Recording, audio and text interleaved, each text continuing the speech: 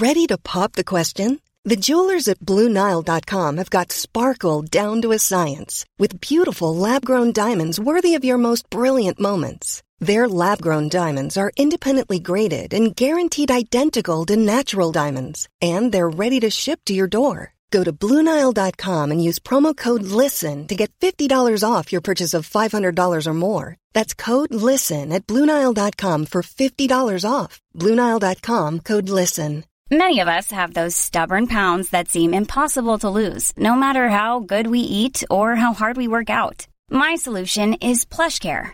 PlushCare is a leading telehealth provider with doctors who are there for you day and night to partner with you in your weight loss journey. They can prescribe FDA-approved weight loss medications like Wegovy and Zepbound for those who qualify. Plus, they accept most insurance plans. To get started, visit plushcare.com/weightloss. That's plushcare.com/weightloss. Stewart always had a reputation as being kind of like a smarter-than-thou jagoff, and I felt like this final episode of Jon Stewart showed that maybe behind the scenes he is that way, but people respect him nonetheless, and the people that work for him really respected him over the years.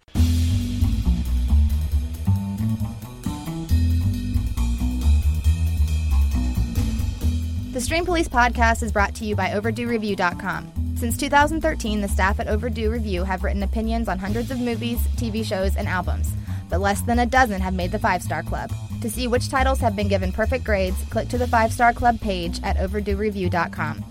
Overdue Review, better late.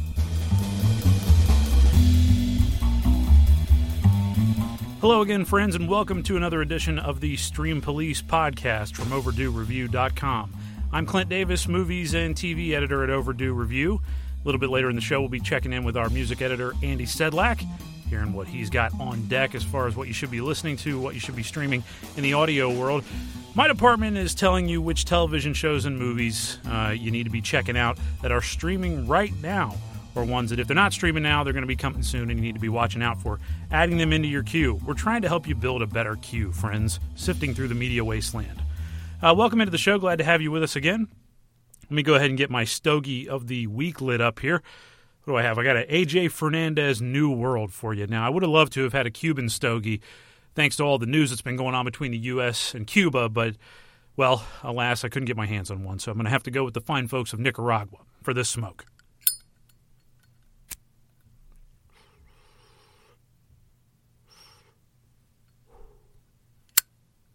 Oh, that's good.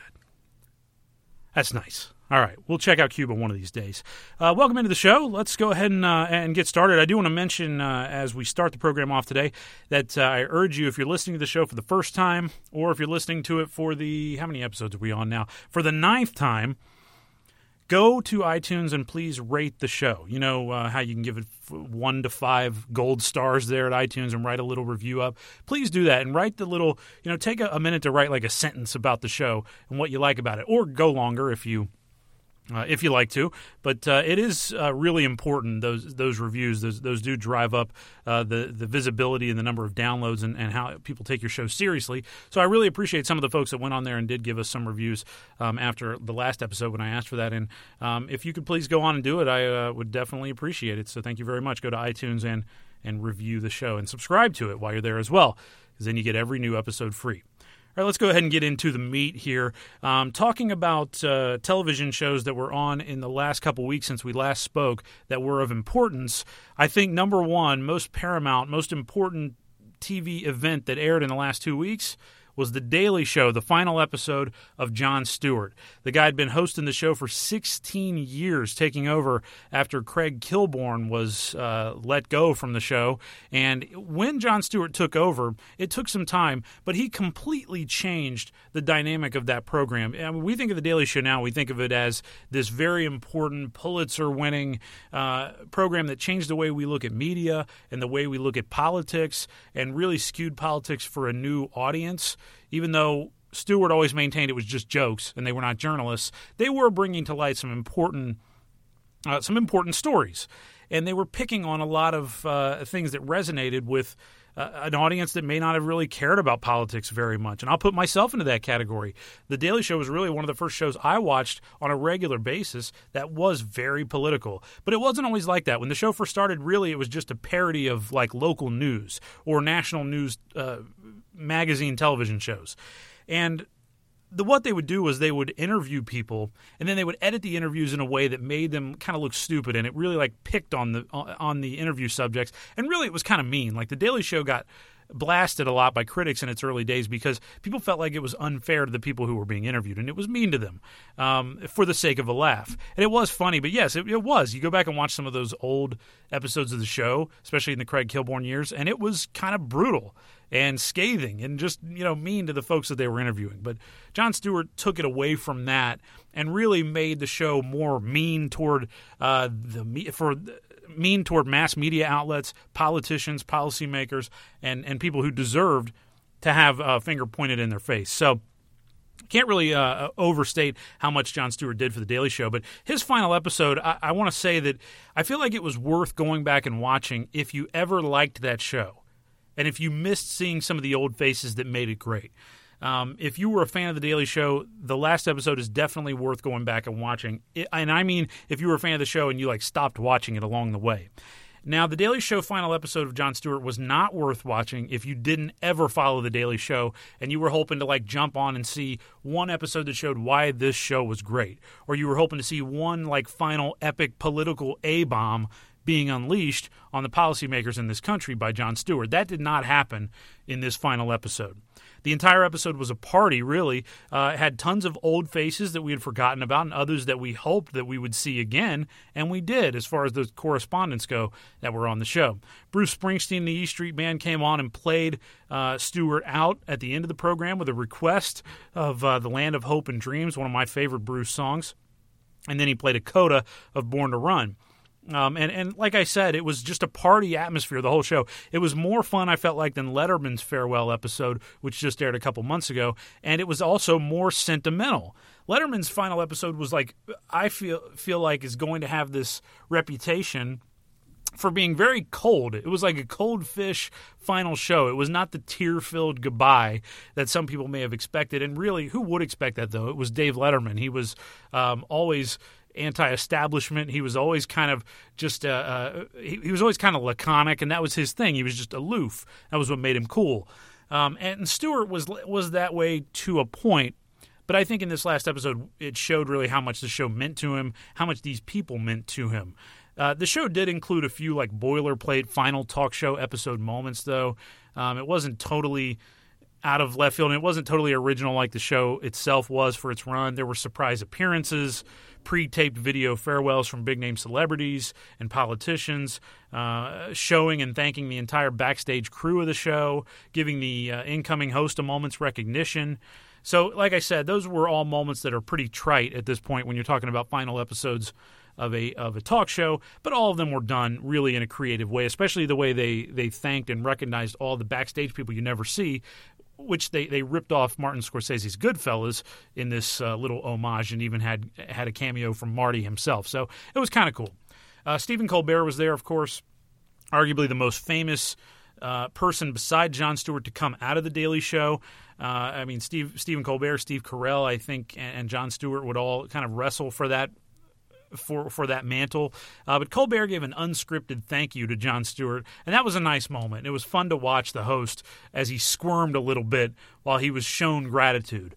And I also felt like Colbert's speech was real and showed the level of respect that these people on the show have for Jon Stewart and had for Jon Stewart. So Stewart always had a reputation as being kind of like a smarter-than-thou jagoff. And I felt like this show really, this final episode of Jon Stewart showed that maybe behind the scenes he is that way, but people respect him nonetheless, and the people that work for him really respected him over the years.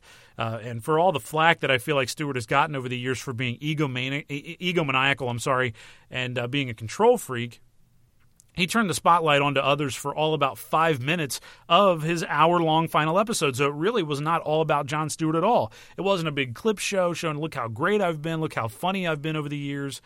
the spotlight was really on other people. He paraded correspondents through. He gave each of them a scene to show what made them great. And he let Bruce Springsteen play nearly 10 minutes to close out the show. He also did air a lengthy video package showing and mentioning the names of dozens of crew members, as I said, which was actually, it was a pretty long little segment, and it showed each of their faces and let each of them kind of say a little thing. I was sad, though, to see that some of the people that made that show great were not actually invited back for the final episode of Jon Stewart. Frank DeCaro was the one that stuck out to me the most. He said on Twitter that he was not invited. He used to do a segment called Out at the Movies. And Frank DeCaro played this very, I think he's gay in real life, but he played this very exaggerated, over-effeminate homosexual movie critic in this segment that he used to do regularly on The Daily Show for years. And it was one of my favorite segments from the show in the early days. He would review movies, and he would always find a gay subtext in the movie. No matter what the movie was, he'd find some way to say that the movie had a gay agenda behind it. And I just feel like it was kind of upsetting to see people that were not invited to the show and say they were not invited to the show, because Stewart invited Wyatt Cenac back. Obviously, he appeared on the final episode, and Wyatt Cenac basically came out in the media before this final episode and called Jon Stewart a racist. If you look that up, he said that they had gotten to a fight over a sketch, and basically some racial remarks were thrown around, and it did not look good. It didn't make Stewart look good, and it didn't make Cenac look that good, but it didn't make Stewart look really good at all. But they invited him back for the final show and let bygones be bygones. So I just don't understand why everyone would not be invited back. It kind of had the vibe of that SNL 40, where some people said they were invited and others' feelings were hurt because they weren't invited, or they were in the standing room only when they were invited back. So those are my thoughts on the Daily Show final episode. Like I said, if you never watched that show, I don't think the final episode is going to do anything for you. If you weren't a Stewart fan, it's not going to do anything for you. It's not going to show you what you were missing all these years. But if you did love that show at any point during its run, flip it on and watch to see maybe your favorite correspondent coming back. And I would say that it was one of the most important moments of the 2015 television year, which has been full of very important moments. All right, moving on, another big finale that aired in the time that we have, since the time we have spoken last, that's the True Detective finale on HBO. The show ended much stronger than it started, I felt like, which was the total opposite of Season 1. People really, I feel like, forget that Season 1, as great as it was for the first 6 episodes, the last 2 kind of lost a lot of steam, and I felt like the ending reveal really lost a lot of steam and really was pretty lame, pretty dull. As far as the big climax went. But True Detective Season 2 was the opposite way. It started off very slowly. It took a long time for it to find its way. I think it really hurt itself in the end because it did take so long to find its way. As long as, 8 episodes can go. It's not like it was 24 episodes or anything. It wasn't particularly grueling to sit through. But in the final 2-3 episodes especially, True Detective Season 2 really found itself and finished very strong, I felt like. Every one of the main characters got more interesting in the final 3 episodes, especially Vince Vaughn's character Frank, who just butchered the momentum of the first 5 episodes of the show. He was... I wanted to go to sleep every time he was on screen until the final 3 episodes when he finally found his inner badass. And we got to see Vince Vaughn really stop being stiff, which was his problem the first 5 episodes of the show. Acting-wise, though, I did feel like Colin Farrell and Rachel McAdams were a blast to watch together. If you could get past his accent, which came off as goofy sometimes, he was very good. Rachel McAdams, to me, really was strong all the way through. And as I said a couple episodes ago on The Stream Police, she was doing the best acting of her career. This was great stuff from her.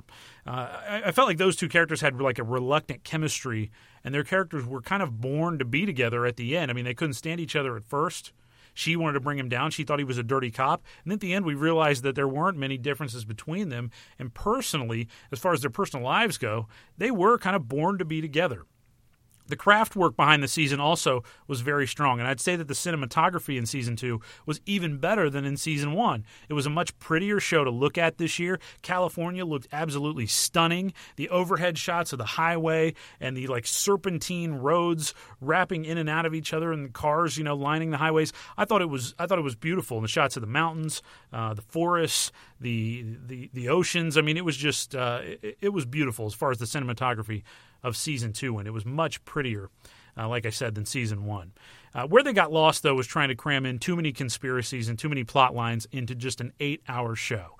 And what's sad is most of the time, most of the things that you were invested in during the first few episodes ended up forgotten or moot at the end of the day. And when I think about what we were following in the first few episodes, the mystery, the murder mystery, really it kind of just got glossed over at the end. And that may frustrate some people, but what it tells you about this show, and you think back to Season 1 and you think about Season 2, is that what we know about this series is that it's more interested in being intellectual and much more interested in its characters than its mystery storyline, I feel like. So if you're looking for that whodunit, the killing, Harper's Island kind of show, this is not that show. I think we've realized that after 2 seasons now. This is not that show. It's an anthology series, though, so if you feel like you didn't like this season, come back to it next year and give it another shot.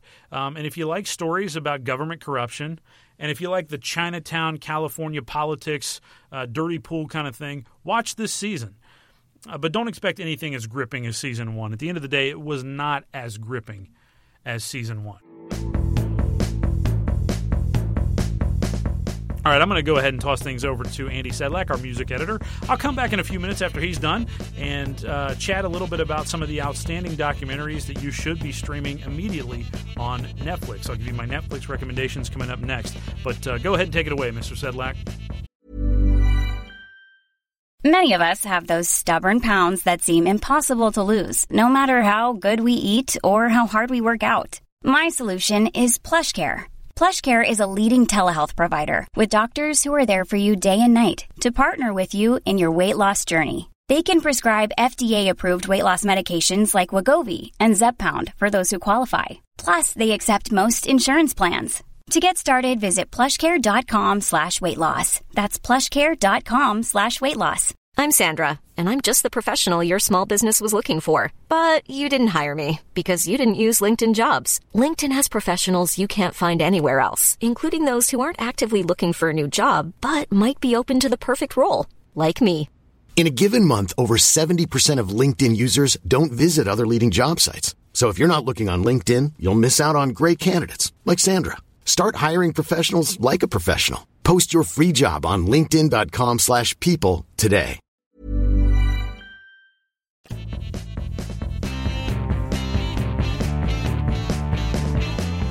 Hey, what's up, guys? Good to be talking to you again.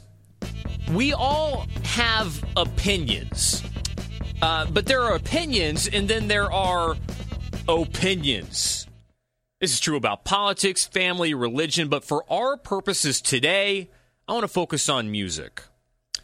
All of our tastes are different, but for better or for worse, some things are just accepted. No, there are no such things as universal truths, but there are some things that are pretty damn close. For instance, Sgt. Pepper's Lonely Hearts Club Band, the album, has been voted as the greatest album of all time by Rolling Stone. It's been credited as perhaps the first art rock album of all time, the high watermark of psychedelic rock, and the single most lasting contribution from the Summer of Love. It's been credited as perhaps the most complete album ever made, and certainly one that stretched imaginations and creative ambitions for artists and generations to come.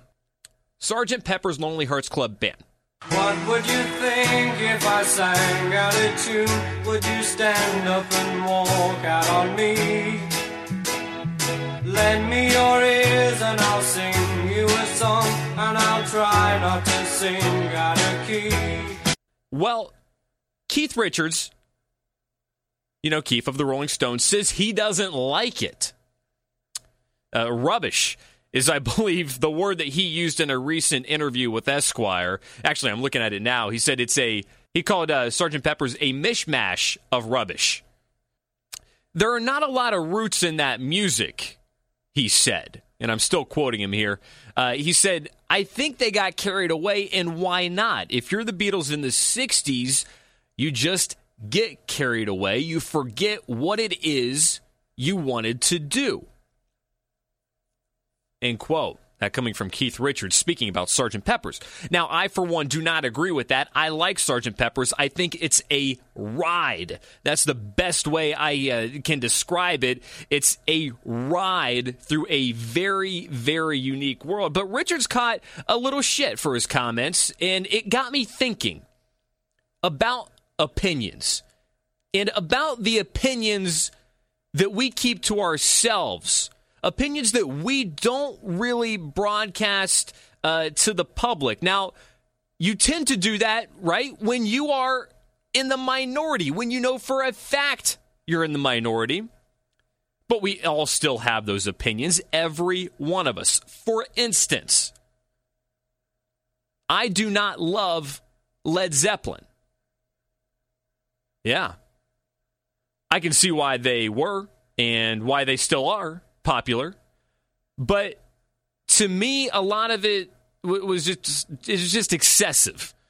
Not the most relatable band in the world. And I've never felt anything close to the devotion to them that other people have. Not even close. But at the same time, that's not something that I offer up a lot, even though I'm not the only one who feels that way. Here is Pete Townsend on Led Zeppelin. I haven't liked a single thing that they've done. I hate the fact that I'm ever even slightly compared to them. I just never ever liked them. It's a real problem for me because as people, I think they're all really, really great guys. Just never liked the band, and I don't know whether I've just got a problem block to them because they became so much bigger than The Who in so many ways in their chosen field. But I've never liked them. And for that matter, here's Keith Richards on Led Zeppelin.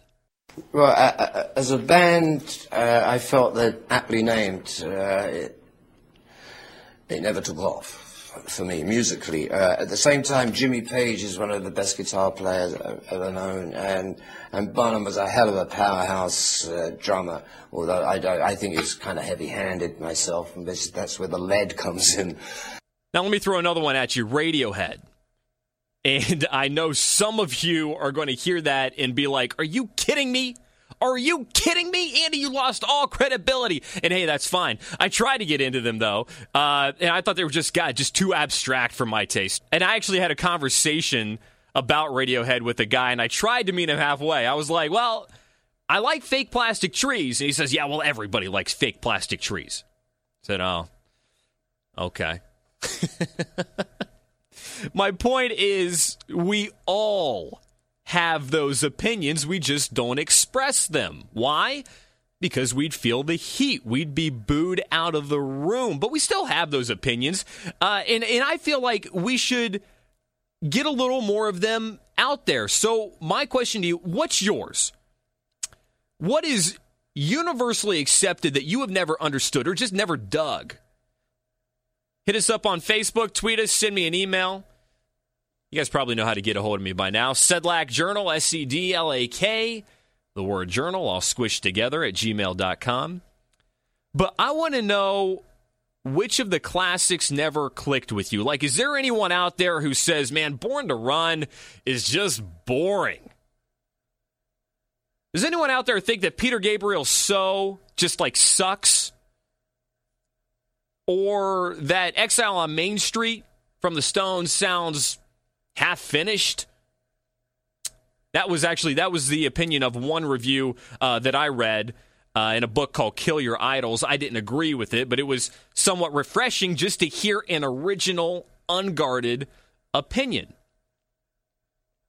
Does anyone hate Nirvana's Nevermind? And I'm not talking about like the uneducated dorks that never really listened to the album in the first place. I want to hear from diehard, devoted music fans. Which releases never did a thing for you? If you email me and don't want me to use your name, I won't. I know this is risky business. I look forward to the responses. I need to circle back to Dre's new record. The album called Compton was released on August 7th. It's like a companion release to the NWA biopic. All new material, though. And I had previously said on this podcast that I had low expectations. Yes, low. Keeping in mind that I Need a Doctor was the last thing that I had heard from Dre. That was like the last thing he released solo that may have given us some sort of indication into his artistic direction, or at least the direction that he was interested in heading in. I'm straying from my point. My point is I like Compton. I like the new album. I mean, it's like, we've only been on a couple dates. I don't know if I'm ready for marriage, but I do like it. And I think that if you like Dre, his beats, his philosophy, his flow, when he's given the material, then I think you'll like it too. So just a few observations here. One, it's a dense album. There's a lot to Compton, many layers. You may need to listen a time or two to sort of get the lay of the land. And that's sort of where I am right now. Now, beyond that, I think you'll also need to learn a lot of new names. Justice, King Mez, John Connor, to name a few. There's also some guy on there called Snoop Dogg. The album deals with familiar themes, legacy being the most prominent. In spite of this being a soundtrack to an NWA movie, these aren't throwback beats. They're very forward-looking. I think they'll still sound good years from now. And Dre sounds good, too. His solo albums are done sort of by committee, more so than most rappers. It's ultimately him. It's ultimately Dr. Dre that will set the tone, and he will veto anything he doesn't like. But it's no secret that he has ghostwriters. Still, when rappers write for him, it's assumed that they are bringing their best. That's part of the fun of it. It's fun to see what's brought to the table. To get back to my original point, though, he sounds good. There's some giddy up in his rhymes. I think there's an effect on his vocal in spots, but it's good. Keep an eye out for a track called It's All on Me. And actually, the track immediately after that on the album, All in a Day's Work, is fantastic. The closing track, excellent. Just like on 2001, the people surrounding Dr. Dre are pretty much all represented in this release. And yes, that includes Jimmy Iovine. If you listen to All in a Day's Work, you'll see what I mean. It may even fire you up. Exhibit makes an appearance on the album. It's pretty unbelievable. The album looks back, but it's rooted in the present. And hell, the present has been pretty good to Dr. Dre. He shouldn't be getting lost down memory lane. I enjoyed it. It's not the Jurassic World of hip-hop, thank goodness. It's not just a nostalgia trip. It's been referred to as Dr. Dre's grand finale. I believe he made that comment himself. That may be marketing, but considering he hadn't released anything prior to this since 1999, that may also be true. And the album itself feels like one long last word. Wouldn't it be interesting if Dr. Dre was nominated for Album of the Year at the Grammys, and it could happen, and he's then pitted against Taylor Swift? They love to vote with legacy, which is sort of what Dre's album is all about. This may be a great opportunity to award a hip-hop artist. It may be the last opportunity to honor Dre. But Lord knows, they also love a true sensation with a story as well. And I think Taylor Swift is just too big right now for anybody else to win. But it would be an interesting decision to have to make. Now, wouldn't you like to be in the room when that decision is made? I don't know if you saw, I'm just switching gears. I don't know if you saw our tweet, but I was at the Brandon Flowers show in Columbus a week ago. I loved every second of the performance. I admire his new solo album. It's called The Desired Effect. And I like it as much as anything he did with the Killers. Time is passing by, I still want you. Crime is on the right, I still want you. Crime to change your day, I still want you. Milky at the straight, I still want you. We saw him at the Newport in Columbus, right there on High Street, across from the campus of the Ohio State University. Great hall, all general admission, standing room only. And Brandon was so close. You just don't get that type of access to guys like this. When you see an opportunity like it, you really need to jump on it. But I looked it up. Newport was built in 1923, originally opened as a movie theater, so it's an old building. And during the opening act set, the power went out while we were at the show. You had a damn near capacity crowd of 1,500 people standing. The power was out. They were standing, all general admission, in the dark, with no AC, no fans, no nothing, because there was no power. Now, worst of all, you couldn't get any beer. I went to take a leak. This is true. I went to take a leak, and the men's room was pitch black. Guys had their phones out so they wouldn't pee on their shoes. And it was like this. It was like this for an hour or so, but it seemed so much longer. Hell, during that time, we didn't even know if we would get a show or not. Eventually, the power came back on, and Brandon came out, and he hit us like a ton of bricks.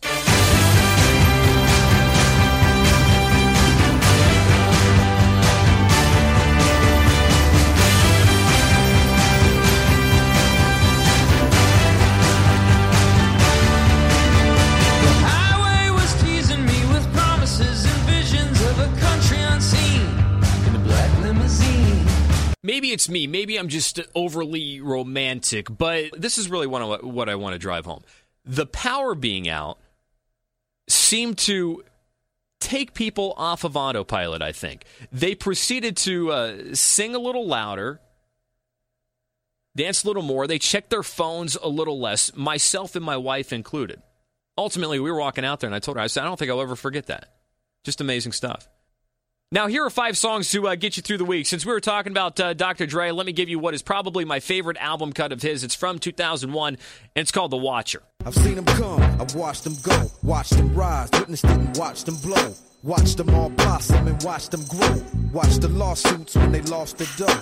There's another song. It's called Jilted Lovers and Broken Hearts by Brandon Flowers. Why did you roll your dice, show your cards, jilted lovers and broken hearts? And then What Kind of Fool Do You Think I Am by the Tams. What kind of fool do you think I am? You think you can go on seeing him? Darling, after we had made our plans, you said I'd be your number one man. And I want you to hear Walking Home in the Rain by Mike Stinson. Tonight I feel like being alone and walking home in the rain. Finally, a song that always makes me sit up in my seat.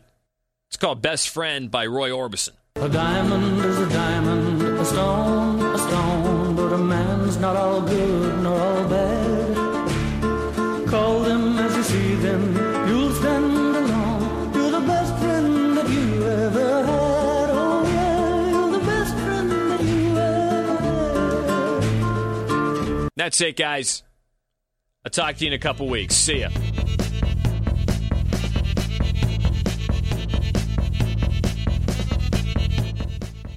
All right, thank you very much, Andy. It is much appreciated. Run out and put those 5 songs to get you through the week on your Spotify playlist, or check them out on iTunes, or however you like to do it.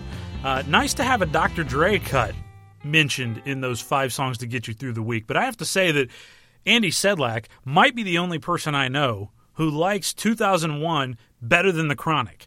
And yours and Present Company is included in people who like the older album better than the 1991 album, or 1999 album, 2001, I should say. I think it's got a couple of perfect tracks, including The Watcher, the one that he mentioned there. But overall, more filler than The Chronic. I got to give my thumbs up to The Chronic more. But Sedlak sticks with 2001 there. I want to mention an email real quick that I got from one of our listeners and a guy I go way back with, Pete in San Francisco. He gave me tons of Netflix documentary recommendations this week, and it got me thinking about some of the best docs that are actually available now on the service. That is one of the best things about Netflix. And Pete, I can tell you sent me like 20 docs to watch that I hadn't even seen on this list. A couple that I had seen, but most that I hadn't seen. And it just shows you that one of the real places that Netflix is wealthy in is documentaries. And these movies, they're important, they're entertaining. Sometimes docs get a bad rap for being like too art house, too abstract, too pretentious, but they're not at all. I mean, most documentaries are very easily accessible. They are niche as far as what they're talking about, but I think it's a good thing. So if you're into filmmaking, you're going to watch a lot of documentaries like The History of Cinema or The Celluloid Closet, or some of the documentaries that Martin Scorsese's made will get you through if you're a big music fan. I mean, there's just so many different types of docs for whatever you're into. And I've got 4 here that I'm going to say that are on Netflix right now and have been on Netflix for a while that I feel like you should add to your queue right away and watch them, at least if they tap into something you're interested in. First one I'm going to mention is from 2013. It's called 20 Feet from Stardom. This is a music documentary that's about backup singers, and it gives you a few interesting stories about the unfair treatment that backup singers have gotten over the years, especially some of the horror stories from the 1960s when miscrediting artists was actually fairly commonplace. And it's really sad to hear those stories.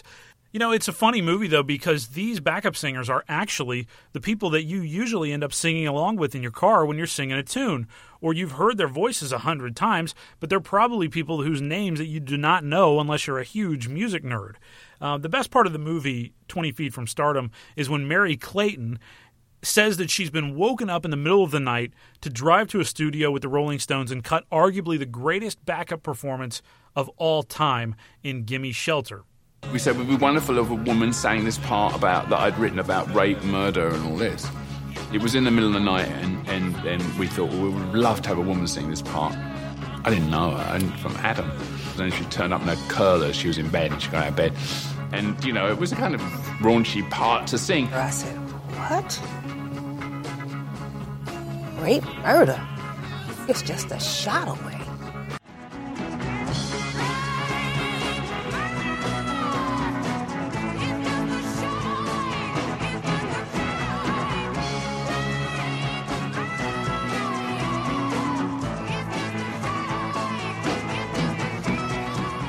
Yeah, she was woken up in the middle of the night to sing that part.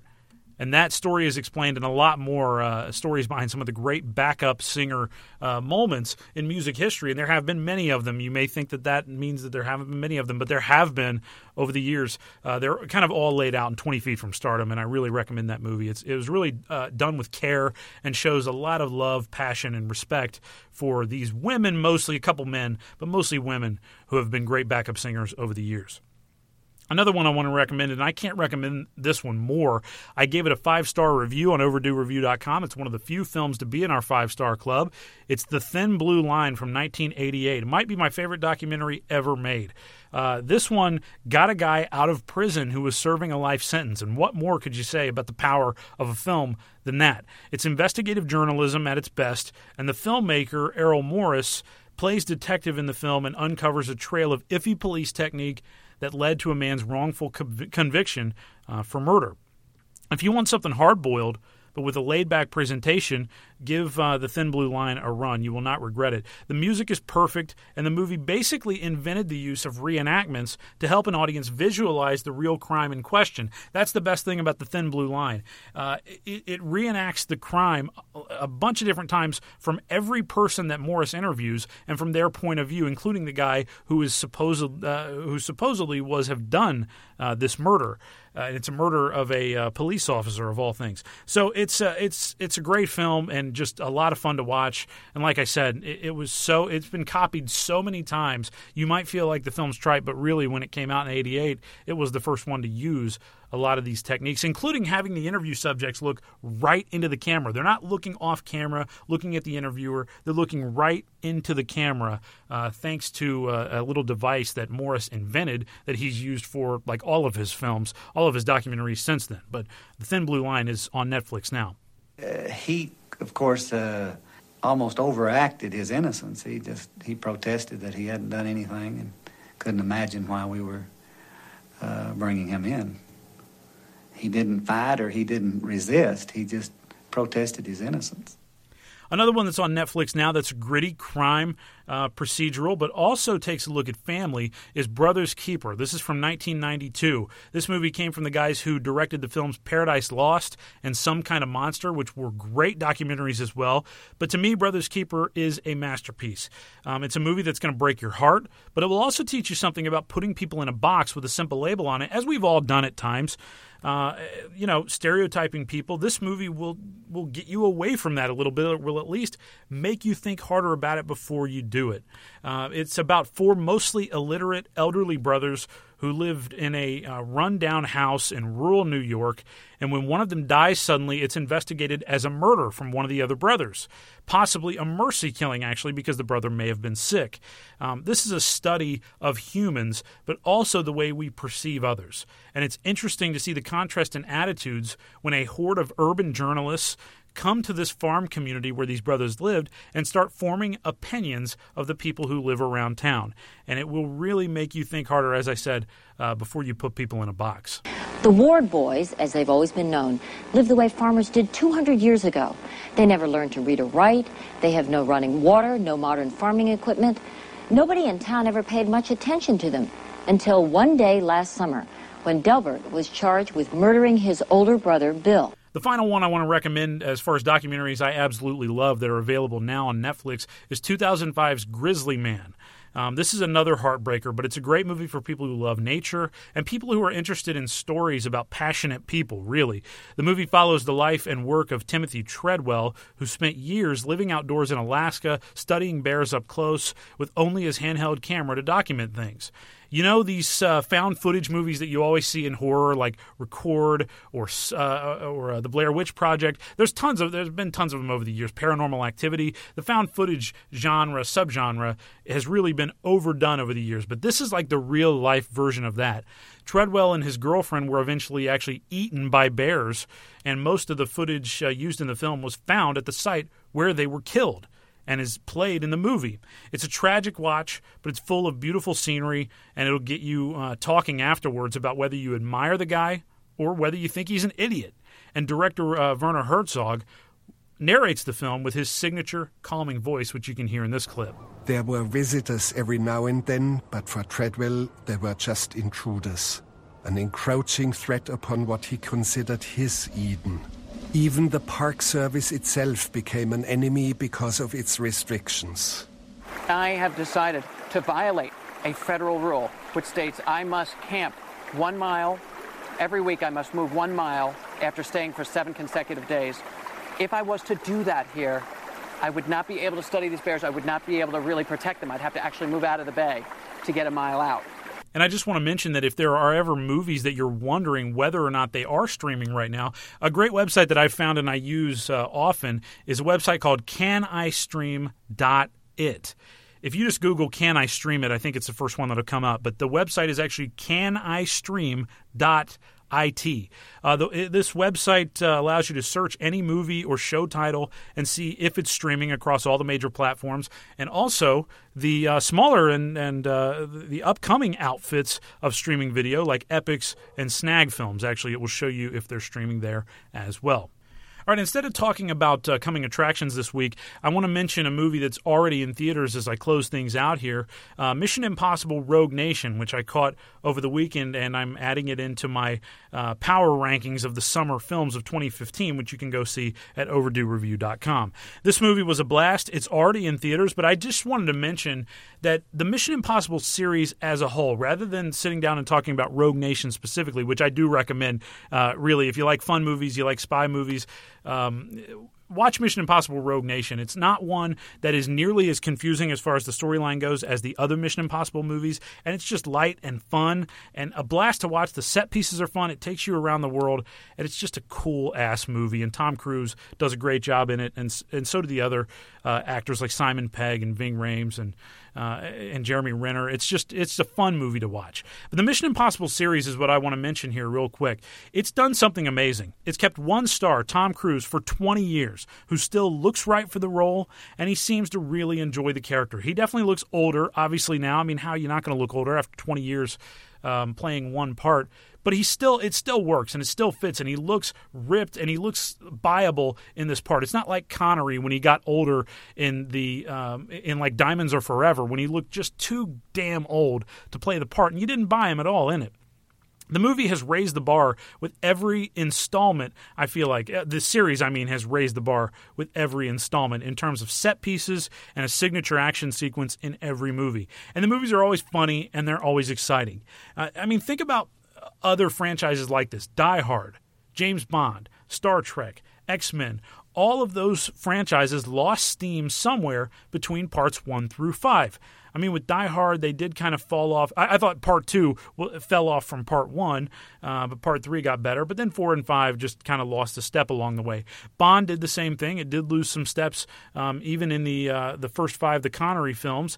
Star Trek lost its way as well. The thing you got to know about the Star Trek movies is that the even-numbered films are usually the best ones. And with X-Men, it fell off with the X-Men Origins Wolverine film, which was the 4th part. So like I said, they all lost steam somewhere between parts 1 through 5, but not Mission Impossible.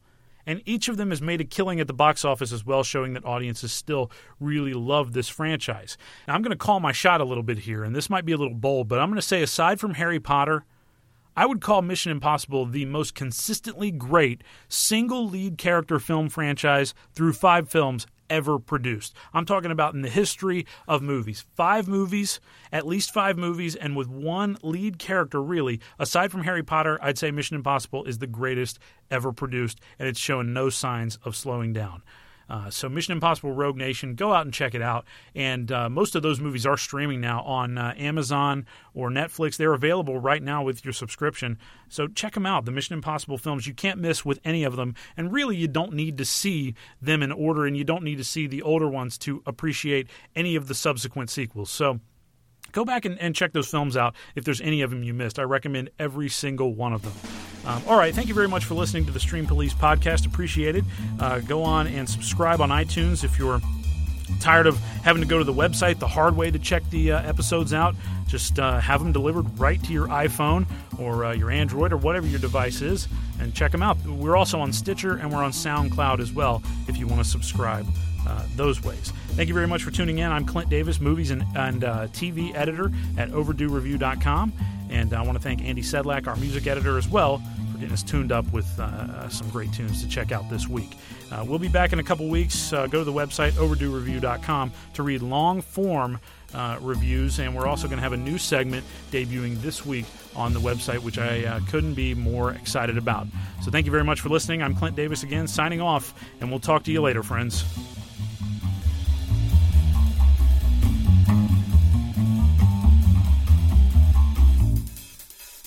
The Stream Police podcast is a production of OverdueReview.com. Since 2013, the staff at Overdue Review have written thoughtful, unpretentious opinions on hundreds of movies, TV shows, and music from every era. Overdue Review, better late.